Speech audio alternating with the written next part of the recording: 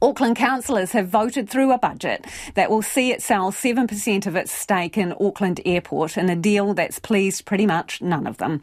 After 2 days of often heated debate, councillors voted 14-6 in favour of a watered-down version of Mayor Wayne Brown's initial proposal to sell council's entire 18% shareholding.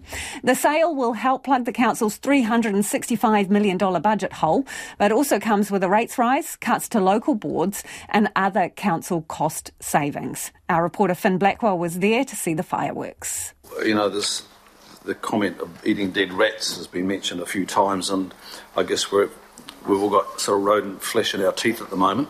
Councillor Chris Darby summing up how elected members finally managed to get the controversial budget over the line.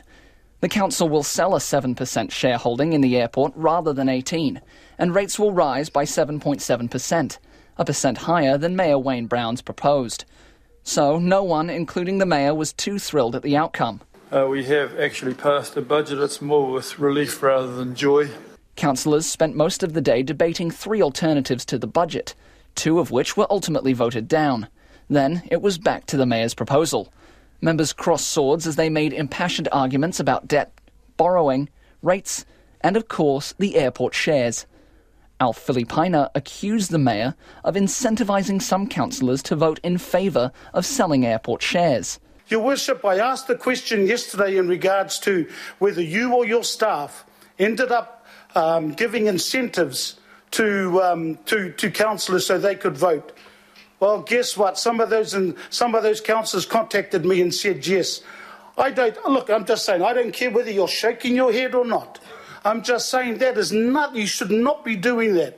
I just want to repeat that nobody's benefited I'm just saying, from me at all.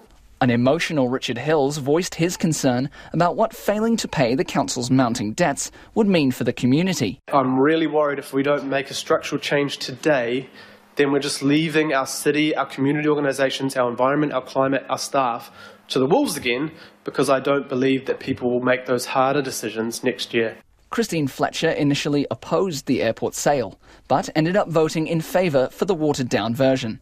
There are some magnificent opportunities for all of us to provide leadership, and I think you've heard right around the table today, there really is an enthusiasm for putting everything on the table and having some really clear guidelines to staff. As the meeting dragged on, members of the public gallery began to speak over councillors, urging them to save the shares. You need to start listening to us as well. Exactly. Not just rich people sitting around here thinking they know what's best for us and our families and our communities. You have no idea. I invite you to come out for 1 week. 1 week each of the councillors. Come to South Auckland. See what's going on the ground. Come. Then it was time to vote. Councillor Fletcher. Yes. Councillor Foley. Very much against. Kia ora. Councillor Henderson. Julie Ferry, whose MP husband Michael Wood is in hot water at the moment due to shares he failed to declare in Auckland Airport, was the only councillor to abstain. So that will be carried. 14 votes to 6 with 1 abstention. A decision, finally, but no one's happy. Shame on all of you who voted for the sale of Auckland Airport shares and in favour of that. The Mayor says the share sale will allow the council to pay down $865 million of debt. Wayne Brown says the final budget shows councillors have responded to the feedback received by Aucklanders. And that was Finn Blackwell reporting there on that tumultuous council meeting.